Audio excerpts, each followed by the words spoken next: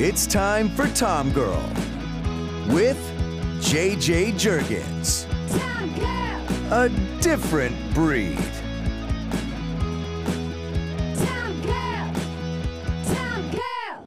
Hi, we're back. Welcome to Tom Girl, where we talk all things sports, entertainment, fashion, and adventure. Oh my gosh, I've missed you guys. So I feel so happy we're back doing shows. So it might be a little rusty, but bear with me. We're trying out the YouTube podcast at the same time. So anyway, here we go. So being the month of love, I thought it would be awesome to have a former guest come back on who is a fucking rock star when it comes to love and being fearless in love. Gabrielle Stone is the author of the book Eat, Pray, FML, Fuck My Life. And then now she just has her second book, The Ridiculous Misadventures of a Single Girl, which has obviously got a lot of love from my dog and took me to San Francisco. But anyway, so I am so happy to welcome you to the show, Gabrielle. Thank you so much. It's good to see your beautiful face again. I'm happy to be back. You too. I feel like I haven't even been able to talk to you since the last book, but of course, follow everything on Instagram and follow the journey. So I was so happy when the second book came out to kind of catch up and hear what you've been up to. Yeah, it became very clear after I released Eat, Pray, FML that people were demanding a sequel and needed to know what happened after the Europe trip. So I'm glad that I was finally able to deliver that. So for people that aren't familiar with the first one, let's catch them up to speed a little bit. Talk about the first book and kind of what led you to going on the journey with the first book. Yeah. So I always say that Eat, Pray, FML kind of happened to me. I was married for almost 2 years when I found out my husband was having an affair with a 19-year-old for 6 months. And I filed for divorce, left. Shortly after that, I met a guy and we fell madly in love with each other, had this whirlwind romance of like, meet my family, I'm going to have babies with this person, like amazing. And he invited me on a month-long trip to Italy with him. 48 hours before we were getting on the plane, he told me he needed to go by himself. And I was absolutely devastated. This man broke my heart like my ex-husband never could have done. And in that moment, I had a decision to make, and that was either stay at home heartbroken or go travel Europe for a month by myself. So I took a backpack and I did 6 countries over the span of the month and wrote the book Eat, Pray, FML. Mm-hmm.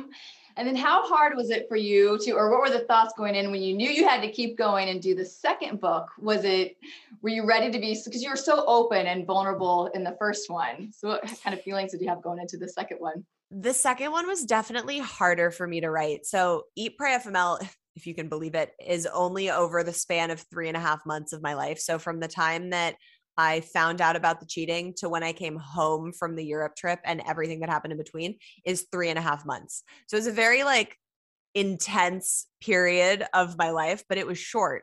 And The Ridiculous Misadventures of a Single Girl spans over 2 years of my life. So I released Eat, Pray, FML in 2019. And that's when I started seeing people need to know what happened next. And I was still living that. So I had no idea what the story of the second book looked like where it began, where it ended. And it was a lot harder for me to write it because I wasn't writing as it was happening like I was with Eat, Pray, FML. So it was a lot more difficult for me on a writing stance, but also emotionally, it was a lot more difficult of a book to write because there are some things in that second book that I'm not necessarily proud of.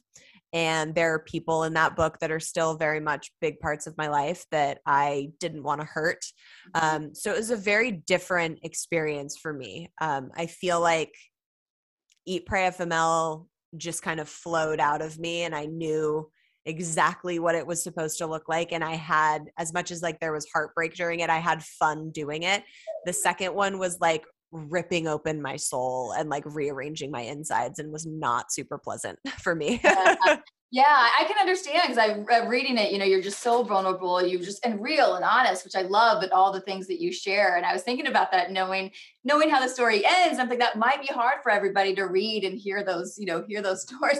And this is the first podcast that he wants to do a cameo appearance. Hey, as long as it's not my dogs that are being interrupting, like then we're good. What a cutie! He's of course been napping for the last 2 hours, but but he's awake for this now. He wanted to see you. That's how it happens.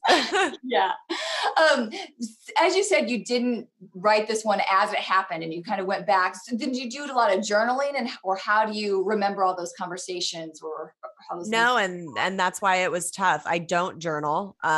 Shocking to a lot of people. But I did, obviously I lived it, and there came to be a point in my life where I was like, okay, this is probably gonna, if I do write a sequel, like these are the things that are important that will be in it.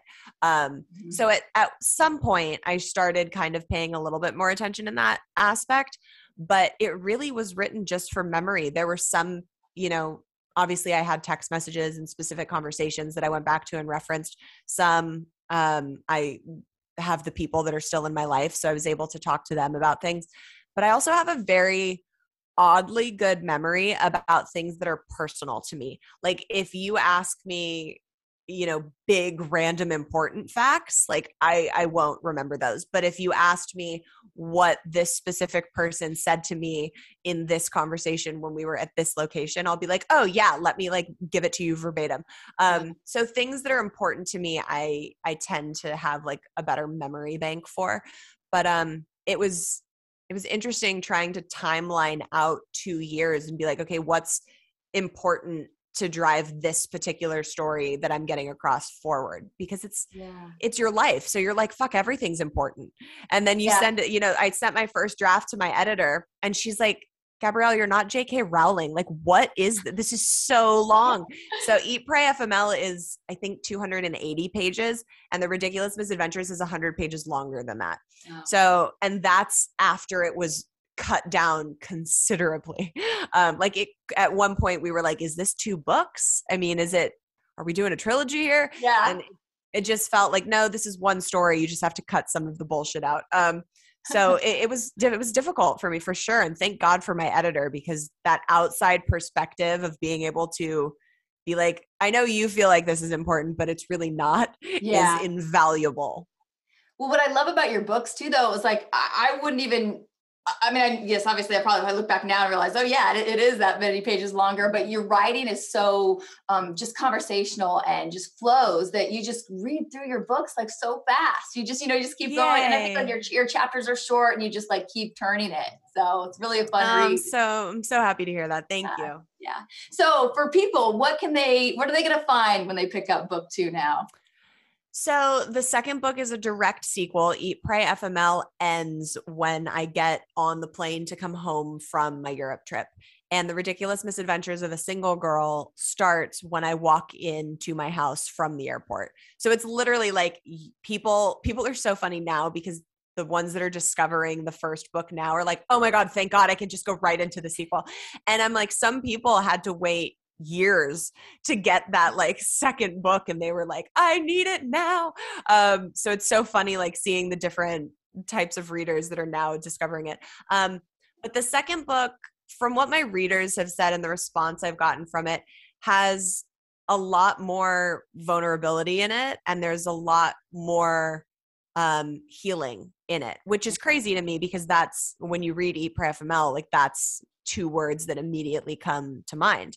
But I think because I was going through so much during the times that I was writing about, it really ended up coming through in the story. Like I said, there are things in that book that I'm not proud of. And I remember being like, fuck, if I could only just not write about this one thing, it would be great.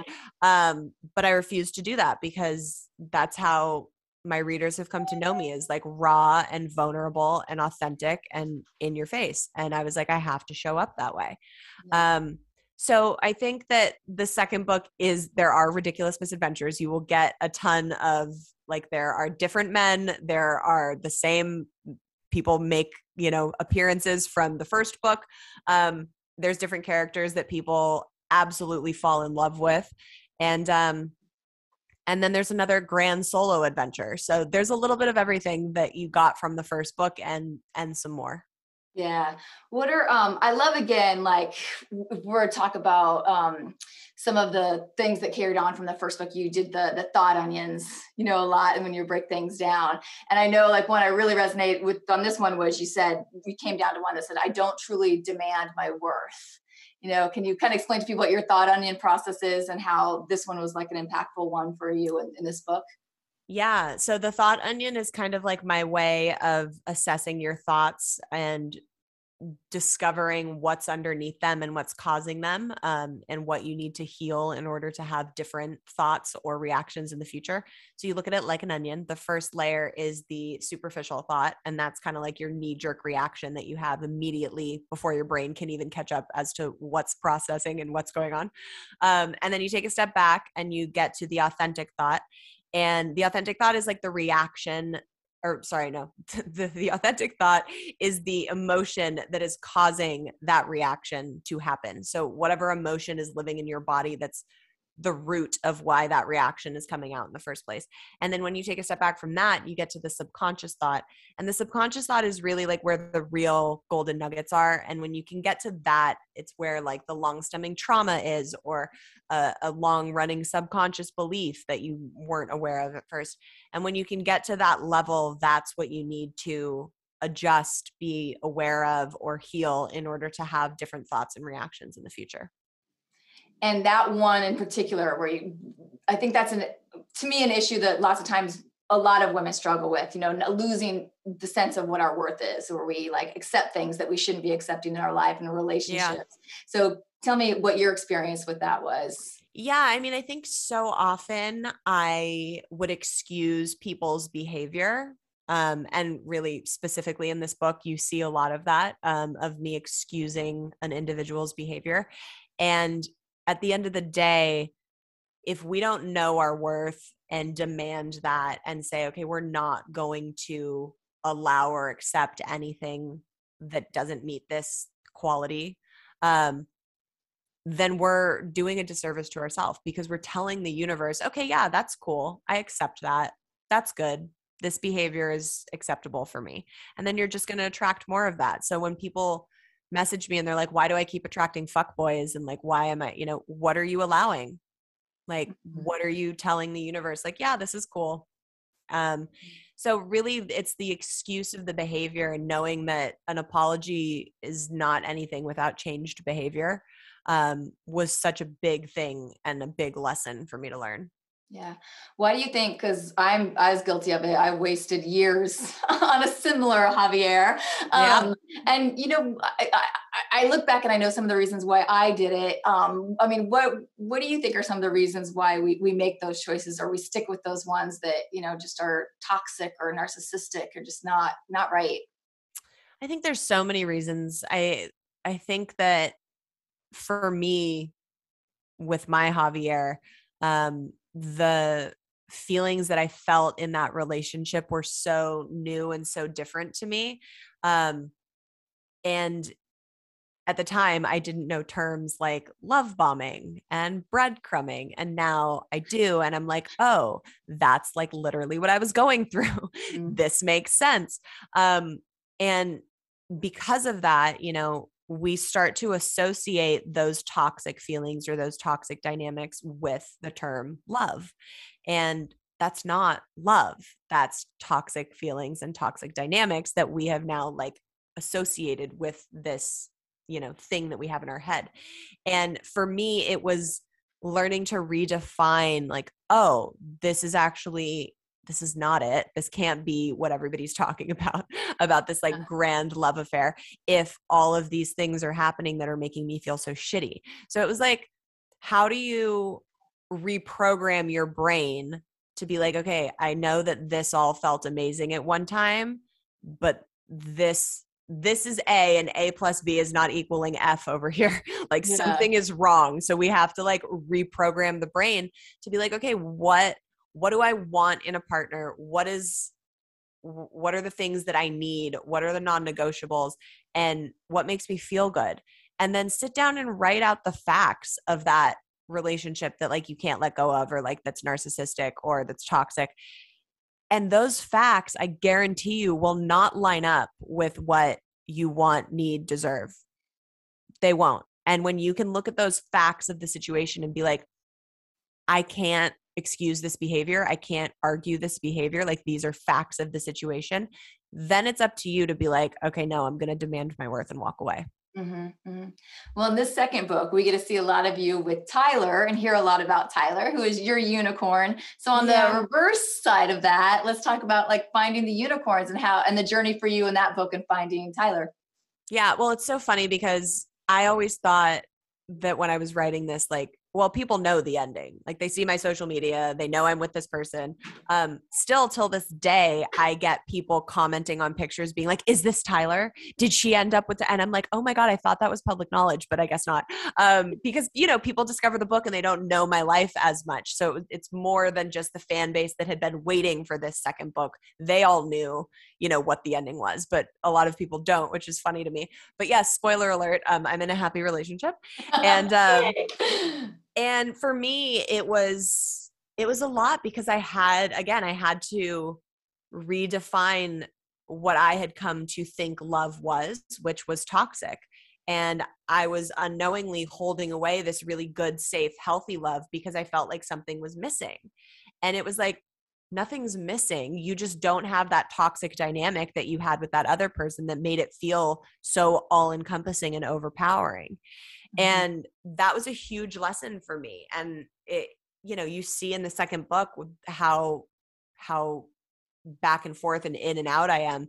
And that's one of the things that was really hard for me to write about because I knew that this person that I absolutely love was going to have to read about all of this. And he knew everything that was going into the second book, but reading about details of certain things are very different than knowing like, oh, this happened. So it was a journey. And I don't think that many men could be as okay as he was dealing with this whole process with me. He's even been, since then, you now not only have the books, but you have your own podcast and you're talking. And I heard that you was a guest on there kind of talking about some of these things you guys went through. Yeah, he just came on for his second episode. The first one, we kept it kind of more, was like in season 1, and we kept it more about like, what's it like to, read Eat, Pray, FML and be with me now. And, just kind of like the details of him and I, and the fact that he's, he knows the characters in Eat, Pray, FML as real people instead of the characters that people read. And then the second one where he just came on in season 3, we really dug into more like what it takes to have a healthy relationship, the things that he and I do to really work at our relationship and maintain that.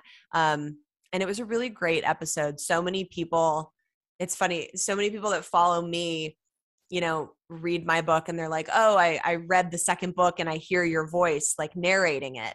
And then because there's been so many people that follow me and now know him, they're like, oh my God, I hear him and I see him when I read about it. So it's been really cool to see people kind of like embrace our relationship in that way. Yeah. That's awesome. Yeah. I definitely, I hadn't heard his voice until recently before I read the second book, but of course, when I read this one, I constantly hear your voice after you know you. Yeah, it's fun. Well, since it is February, what is some of the advice you guys have or that you have for people, either on a journey like you trying to find their unicorn or in relationships on how to keep the relationship going?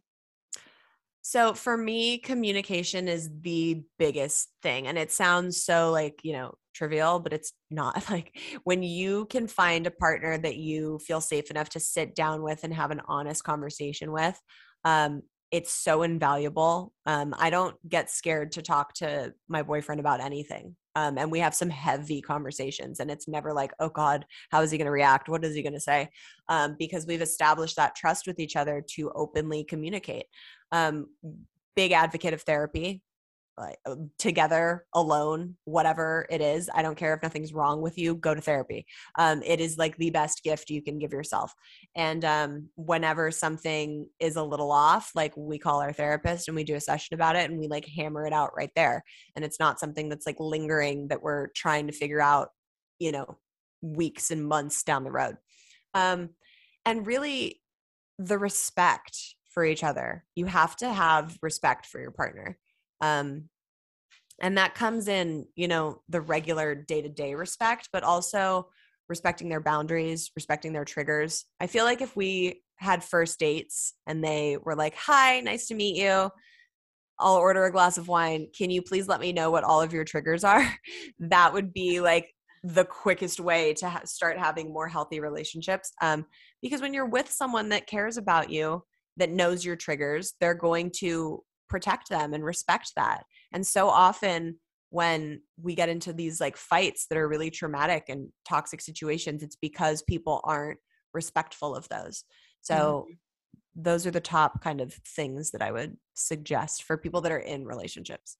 Yeah, I think that's great advice. And I know like you talk a lot in the book about, abandonment being like one of yours, because there's so many stuff that we bring through our lives, as children and stay with us that it's like talking about that stuff right away could help a lot of relationships. Yeah, absolutely. And like when I entered into this relationship, there were new triggers that I wasn't, comfortable with. The abandonment one I've been like carrying for a long time. So I'm like, here's my suitcase, look at my shit. But after the divorce with my ex-husband, I started realizing that I had a thing with phones. And I know a lot of women will resonate with that. Like there's this uncomfortability of like, oh, who's he texting? Or, oh, do I need to go through his phone? And it made me feel so grimy because I had never felt those feelings before. And I was really open with him about it and talked with him about it. And because he respects me and understands where that trigger came from my ex-husband, he's so laxed about it. Like he will randomly be like, "Do you want to go through my phone here?" And just offer it, to where I would never want to, but like it was the fact that it was being offered to me. When I'm sitting next to him, if he like can feel my eyes on his phone, he'll always kind of like tilt it towards me a little bit. So like I can look at it if I want to. Just like things like that make a big difference, because those triggers are real and they come from places. It's not because people are crazy bitches. It's because, they've had that behavior shown to them. Yep. So it's really important to find someone that's going to not make you feel crazy for that. Yeah, you're right. Very common behavior that happens a lot that does make us all feel crazy or feel like you're being the psychotic one. Yeah. You also talk a lot in both your books. You've talked about the importance of self-love. What are other things you continue to do for yourself to garner that self-love? Well, right now I've been lacking on it. As we chatted before we started recording, I'm like, I need a break. But really it's doing things for yourself that's going to make you feel love. Like when we're in relationships and you want to make your partner or your mother or your brother or like anyone that you have a relationship with feel love, you do things that will make them experience love. So when you're trying to practice self-love, you need to do things that are going to make you happy, that are going to make your soul sing. And for me, it looks different on day to day. Sometimes it's going salsa dancing. Sometimes it's staying at home and like ordering Postmates and watching a TV show and putting my fucking phone down for an hour and having a glass of wine. And sometimes it's booking an Airbnb and leaving for a couple nights and just like getting away. Whatever it's going to be to like give you what you're needing, that is self-love. So many people think, well, okay, it's how I define self-love. So many people think it's like looking in a mirror and being like, I love you, Gabrielle, but like I feel fucking crazy anytime I try and do that. Yeah. But I think it's, that and being kind to yourself in the process, like having compassion with yourself, not beating yourself up mentally and like having these negative thoughts 24/7 and really like staying on top of yourself to A, give love to yourself, and B, like internally in your inner dialogue, making sure that you're talking kindly to yourself. Yeah, that's great advice. Let's switch gears slightly and talk about, one thing I admire is how just on it you are as a female entrepreneur and businesswoman. You know, you've just created this whole brand in this world that so many women across the world resonate with. So can you like talk about that process and then in the end kind of give advice on how, you know, things maybe you learned along the way or things that didn't work or how you really grew this from having this idea like I'm going to write a book to now what you're doing now? You know, it's kind of crazy because I can't take credit for the fact that I was like, I'm going to write a book and then build a fucking brand. But that is what happened. So it really was a natural progression. You know, I wrote the first book and then realized that there was an audience that wanted a second one. So while I began writing the second one, it was really in the pandemic. One of my girlfriends was like, you should start a podcast. Like everyone keeps asking you, I'll produce it. And I was like, the fuck am I going to talk about? Everybody has a podcast. Like, and she convinced me and I was like, all right, you know, maybe 1,000 or so of my readers will come over from, you know, Bookland and start listening. And it just took off. Like there are people that listen to the podcast that still haven't read the book. And it's like, I never thought it would end up funneling in that way. And then from there, you know, it was like, okay, what can I create next that my community wants? And I did this self-love journal that I released in December. That's really a step-by-step guide of everything that healing encompasses, from like grief and heartbreak and love and trust and forgiveness and all the things that you're going to encounter on your healing journey, that has like prompts and step-by-step guides still in my voice. Like there's excerpts and stories from me. So like, you know, it's like tough love. You get a little like Gabrielle flavor in there, but it's been really incredible to see how that's begun to help people that are working through it. And really, you know, just like what else people are needing at the time. And social media, I have such a love-hate relationship with it, but it's been the biggest form of like how I've been able to connect with people, how I've been able to like get my book out there. I've sold more books on TikTok than like you could if you advertised it on TV. Like it's wild. So I've always had this kind of like struggle with, I need to show up on social media because that's how I'm running my business and selling my books, which is in turn helping people heal. But I also want to like move to Thailand and never have a phone again. So it's like this like weird duality that I struggle with inside me on the daily. But it's really, I've really just kind of listened to what people have asked for and been like, okay, what's the need and how can I fill that in an authentic way that can help some people? Mm-hmm. And how has your team, I know we were talking about it a little before we started, has your team grown as far as producing the podcast and shows? Yeah, it's tough because I get DMs and they're like, is this really Gabrielle or is this her assistant? And I'm like, oh my God, if I had an assistant answering my DMs, like the level of like personal information that gets sent to me on a daily basis. I don't have an assistant. I have one producer that kind of like handles the back end stuff on the podcast. And recently, like the first 2 seasons of the podcast, it was just the two of us. And on the 3rd season, we switched to YouTube. So now we're at a network, Bespoke TV, that like hosts our site. And so they shoot the episodes in studio and do all the editing on the back end. But as far as like the core of it, it's me. Like I'm in my office looking at it. I have all of our merch in this closet.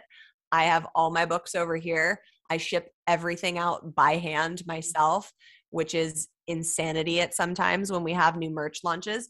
But it's, you know, like until I can't handle it anymore, which I think we're like approaching, like we're starting to get there.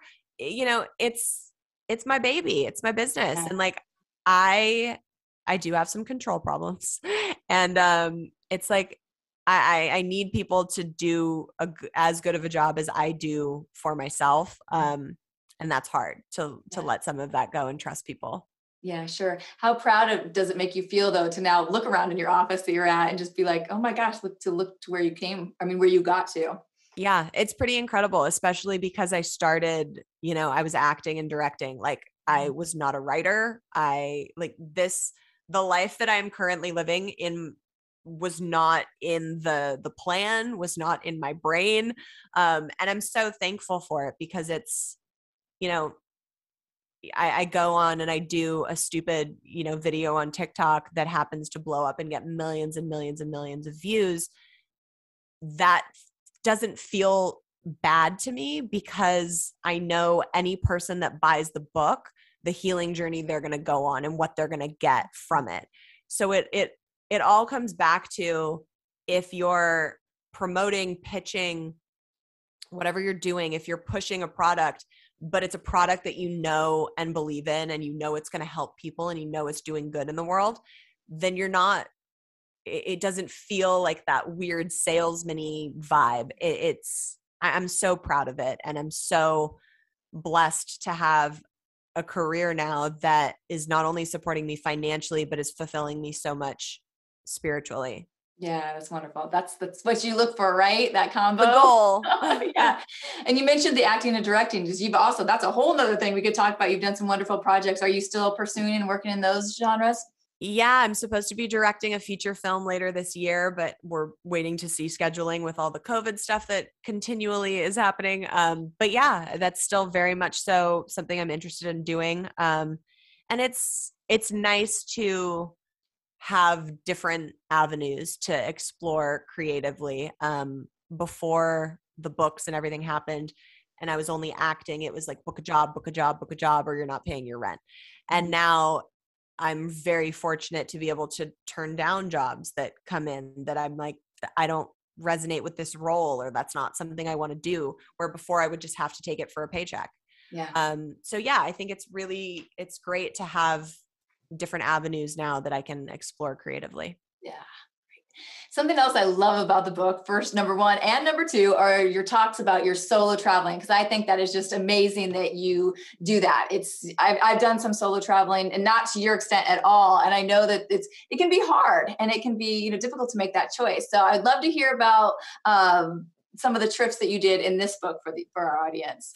Yeah. So the second book and solo trip I took by choice. And because the Europe trip was life-changing. It taught me so much about myself. I think everyone should go solo travel once in their life if they can, because it really changes you as a person, and it's absolutely magical. So I knew right when I came home, I needed to go and do another trip, and Southeast Asia was very high on my list. So I knew that I was flying into I knew that I was flying into Vietnam and flying home from Bali. That was like where my ticket was, and it was a full month. So I flew into Vietnam. I knew what hostel I was staying at, and that was literally all I had booked. Because it really allows you to just go with the flow and meet people and get invited places, or like if something's not feeling right. So I was in Vietnam for like a week and a half, and I was just like, my heart wasn't settling the way I needed it to. And I was solo. So I was like, bing, book a ticket to Thailand. Great. Was never supposed to be in Thailand. Went to this little town called Pai. It was so magical. I talk about it on a weekly basis. I dream about it on a monthly basis. I cannot wait to go back. And it was really where a lot of my healing happened on that trip. And I met so many incredible people there, and it really just like healed my soul in a lot of ways. And then I ended up going to Bali because the one thing I did have booked there was a silent retreat that I went and did. And because my ticket home was there from Bali. So I had to get to Bali at some point. But it ended up being a really incredible trip. So I did those 3 countries, and it was magical. Yeah. Tell me about the monkey experience. Oh, girl, PTSD. My FMLers, as they call themselves, actually sent me a gift, like a big gift box with like snacks and like wine and like all this like really cute stuff for over the holidays. And there were 2 stuffed monkeys in there, like as a joke. So I was in Bali and there's like the monkey forest there and everybody talks about it. It's this big fucking tourist attraction, which I think is bullshit and you will soon hear why. And so I go and I was already kind of, maybe they could smell my fear. I don't know. But I walked in and was like a little nervous. I love monkeys. I think they're cute and adorable. And, you know, people like they crawl on you. Sometimes people take selfies with them. Like it's a thing in Bali. And so I walk in and I'm like looking around at all these monkeys and I'm like, okay, all right, it's all right. We're cool. We're cool. And they have some like workers there that, you know, are like keeping an eye on things. So I go and sit down on a bench where it's probably like a 6-foot bench and there was a monkey on the other end. I sit down, take my backpack off, and the second I sat down, this monkey like whips its head over at me. And like I was like, oh God, okay. So I was like, just stay still. He's gonna climb on you like a tree, and you're gonna like, you know, have a little Abu friend, and it's gonna be fucking awesome. That's not what happened. So he crawls over to me rather quickly and puts his little monkey paws on my forearm. And I'm like, oh my God, dude, what up? And he fucking bites me, like just takes a full on bite out of my forearm and then runs away. And it wasn't even that it was like super painful. I think I was just in shock at the moment. Like this motherfucker just bit me. Like he really like looked over and said, that's it. She's the one. And I started bleeding and I get taken by one of the workers in and they're like, don't worry. Like the monkeys in this part of Bali aren't the ones with rabies. You're fine, blah, blah, blah. And I'm like, oh, okay, cool. So he like bandages it up and I like go along my way, post about it on Instagram. And someone's like, you need to go to the ER right now. And I'm like, no. The guy said it was fine. They're like, no, you need to go to the ER right now. Thank God for travel insurance. Cause this whole ordeal was like $3,000. So I go to the ER and they're like, yeah, no, that's kind of like what they tell you to like cover their ass. Like you need to get some shots. So I ended up having to get, I always say this wrong. And I remember when I had to record the audiobook, I was like, that's never how I've said it in the million times that I've read it and written it in this book. Hemoglobulin, I think it's pronounced. But it's a shot that you have to administer directly into the open wound, which is horrible. And then I had to get 3 rounds of rabies shots, 2 in Bali and then 1 when I came back in the States. And it ended up being a category 3 bites out of 3 categories. Wow. So it was an experience. I then took a hike a couple days later in Bali and there were monkeys up there and I was like not there for it. I was like, no. Yeah. Immediate PTSD. Immediately no. No more look at these cute little monkeys. No. Well, on another note, maybe hopefully a little more peaceful. Tell us more about this silent retreat. Yeah, the silent retreat was interesting because I've never done something like that before in my life. And, you know, there's meditation and yoga and they cook everything on site from like the vegetables that they grow in the ground. So like there's this gorgeous spread of food 3 times a day. And you really like, you do nothing. Like I've never done nothing. So it was like, yeah, I would take a yoga class or a meditation in the morning. And then it was like, and then what? So I would read into an entire book and I would take 3 naps because my body wanted to, and I was actually letting it. And it was really interesting to not, I really like went hardcore. I was like, I'm not going to take my headphones. I'm not going to have my phone. Like I was silent. I was not talking to people for 3 days and I was not having any like technology or communication with people. And I think the biggest thing that it taught me was how much less we need than we think we do. Like the room that I was staying in was 3 walls and then the 4th wall was the jungle, and a little tiny single bed with a little canopy over it for, you know, any mosquitoes. And it was very simple. There was a no trash on site policy. So like you can't like bring a little tube of toothpaste and then throw it out. Like you have to take the tube back with you.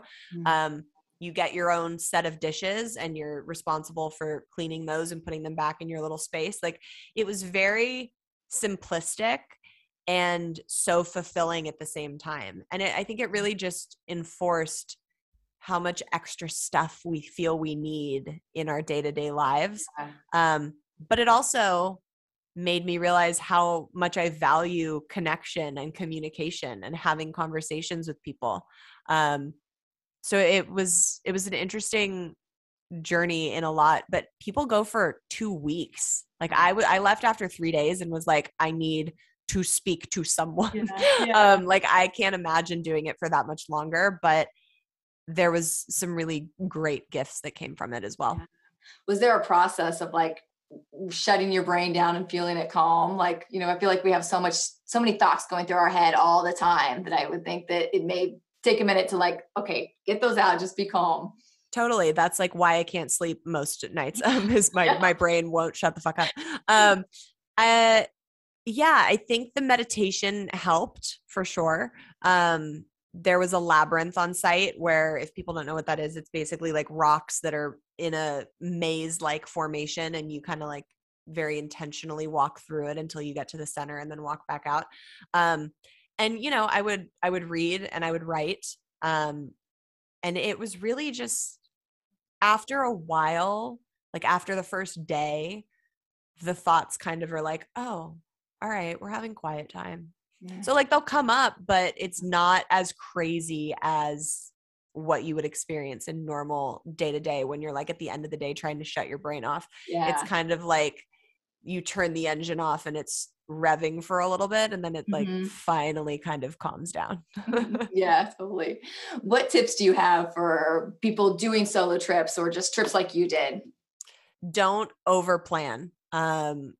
Like I said, for Southeast Asia, I only had, okay, I'm going to Vietnam and this is the hostel that I'm staying at for the first 3 nights. And that allowed me to change what I wanted to do often. It was like, oh, we're going to go on a day trip here. Oh, we're going to, go down to the South for a little bit. And you meet so many people that you want that kind of like flexibility. On my Eat, Pray, FML trip, when I was in Amsterdam, I met someone and they were like, oh, like I'm going to Mykonos in a couple weeks and I have an extra space in my room. Do you want to come meet me? Mykonos had never been on my list. Like that was like not even in the realm of where I thought I was going to go. And I went and it was incredible. And it was only because I didn't have stuff booked that I had to cancel or wasn't like locked into things. So it gives you this freedom, and it's so easy to travel around the two, at least like Europe and Asia, the 2 places I've been to, where you can just be like, I'm going to get on a train and go to Paris tomorrow. Like it's not like you need to plan ahead. There's always going to be an Airbnb. There's always going to be a room at a hostel.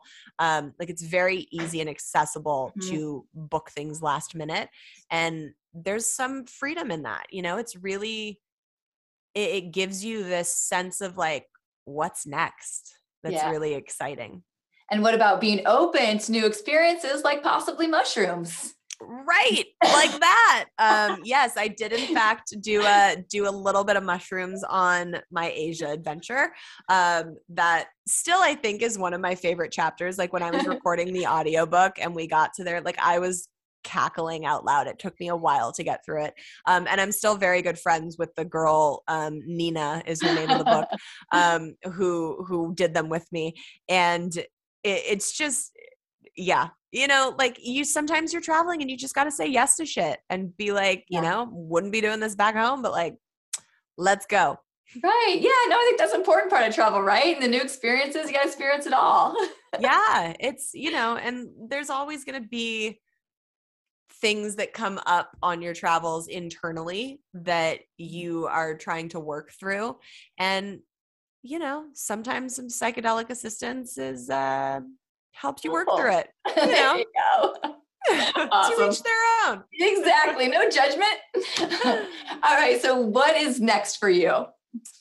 Right now, it's so funny because I do so many interviews and podcast stuff where everyone's like, what's next? And I always feel this like pressure to be like this. And there are those things. Like there are things that I'm working on that's like coming down the pipeline. But really right now I'm being very mindful of trying to enjoy everything that's happening. Like I wrote 2 books. They're being like hundreds and hundreds of copies are being sold daily. I have a podcast that people are either listening to weekly or discovering now and binging. I just like released this journal. So I'm really like letting myself enjoy the fruits of my labor, I guess you could put it. And it's been really nice to just be like, you know, I know there's some new big things that are going to come.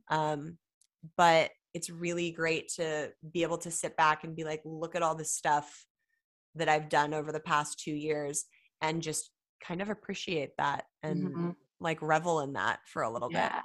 Yeah. I think you need to enjoy too. Tyler, you know, you found your happy ending. We'll all be happy for you and want that happy ending. Maybe later on we'll get like a FMNL, like a Fuck My Married Life, and you can talk about married adventures or something. Who knows? But yeah, you deserve to just enjoy things. You've been doing so much and sharing I love that. so much with all of us. It's so funny that when people finish the second book, they're like, okay, I'm ready for book 3. I'm like, guys, do you want my life to blow up again? Because that's what have to happen, like for me to do. I think I eventually will do a third one. It won't be like the third of like a trilogy. It'll be a very different kind of book. But right now I still have massive writing hangover from that second one that really kicked my ass. But you know, I'm sure it's down the pipeline. I got to live a little bit more life first. Yeah, for sure. Well, enjoy. Well, tell everybody where they can get your book, how they can follow your podcast, every way they can keep up with you. All the things. So the books are exclusively on Amazon or signed by me on my website. The website is eatprayfml.com. That's also where you can shop all of our merch and get the self-love healing journals. The books are Eat, Pray, FML and The Ridiculous Misadventures of a Single Girl. They are available in paperback, hardcover, ebook, and audiobook, which I narrate both of. And the podcast is called FML Talk. It airs every Wednesday wherever you get your podcasts or on YouTube at youtube.com/FML Talk. Love it. Guys, check it out. If you haven't read the books, you must do so now. And like she said, now that you have 2, it'll be 2 quick reads all the way through. Go for it. They're just so fun. And you're so fun. And I appreciate you taking the time to talk with me today. Girl. Through it. So yeah. Thank you. It was so good. So good to see you again. So I appreciate you having me back on. Of course, thanks. And thank all you guys for listening. Saying you can follow us on tomgirl.tv, our YouTube channel, Spotify, iTunes, wherever you get your podcasts. And we're finally back. I'm going to have some more shows coming out for you. So we'll see you soon. Bye.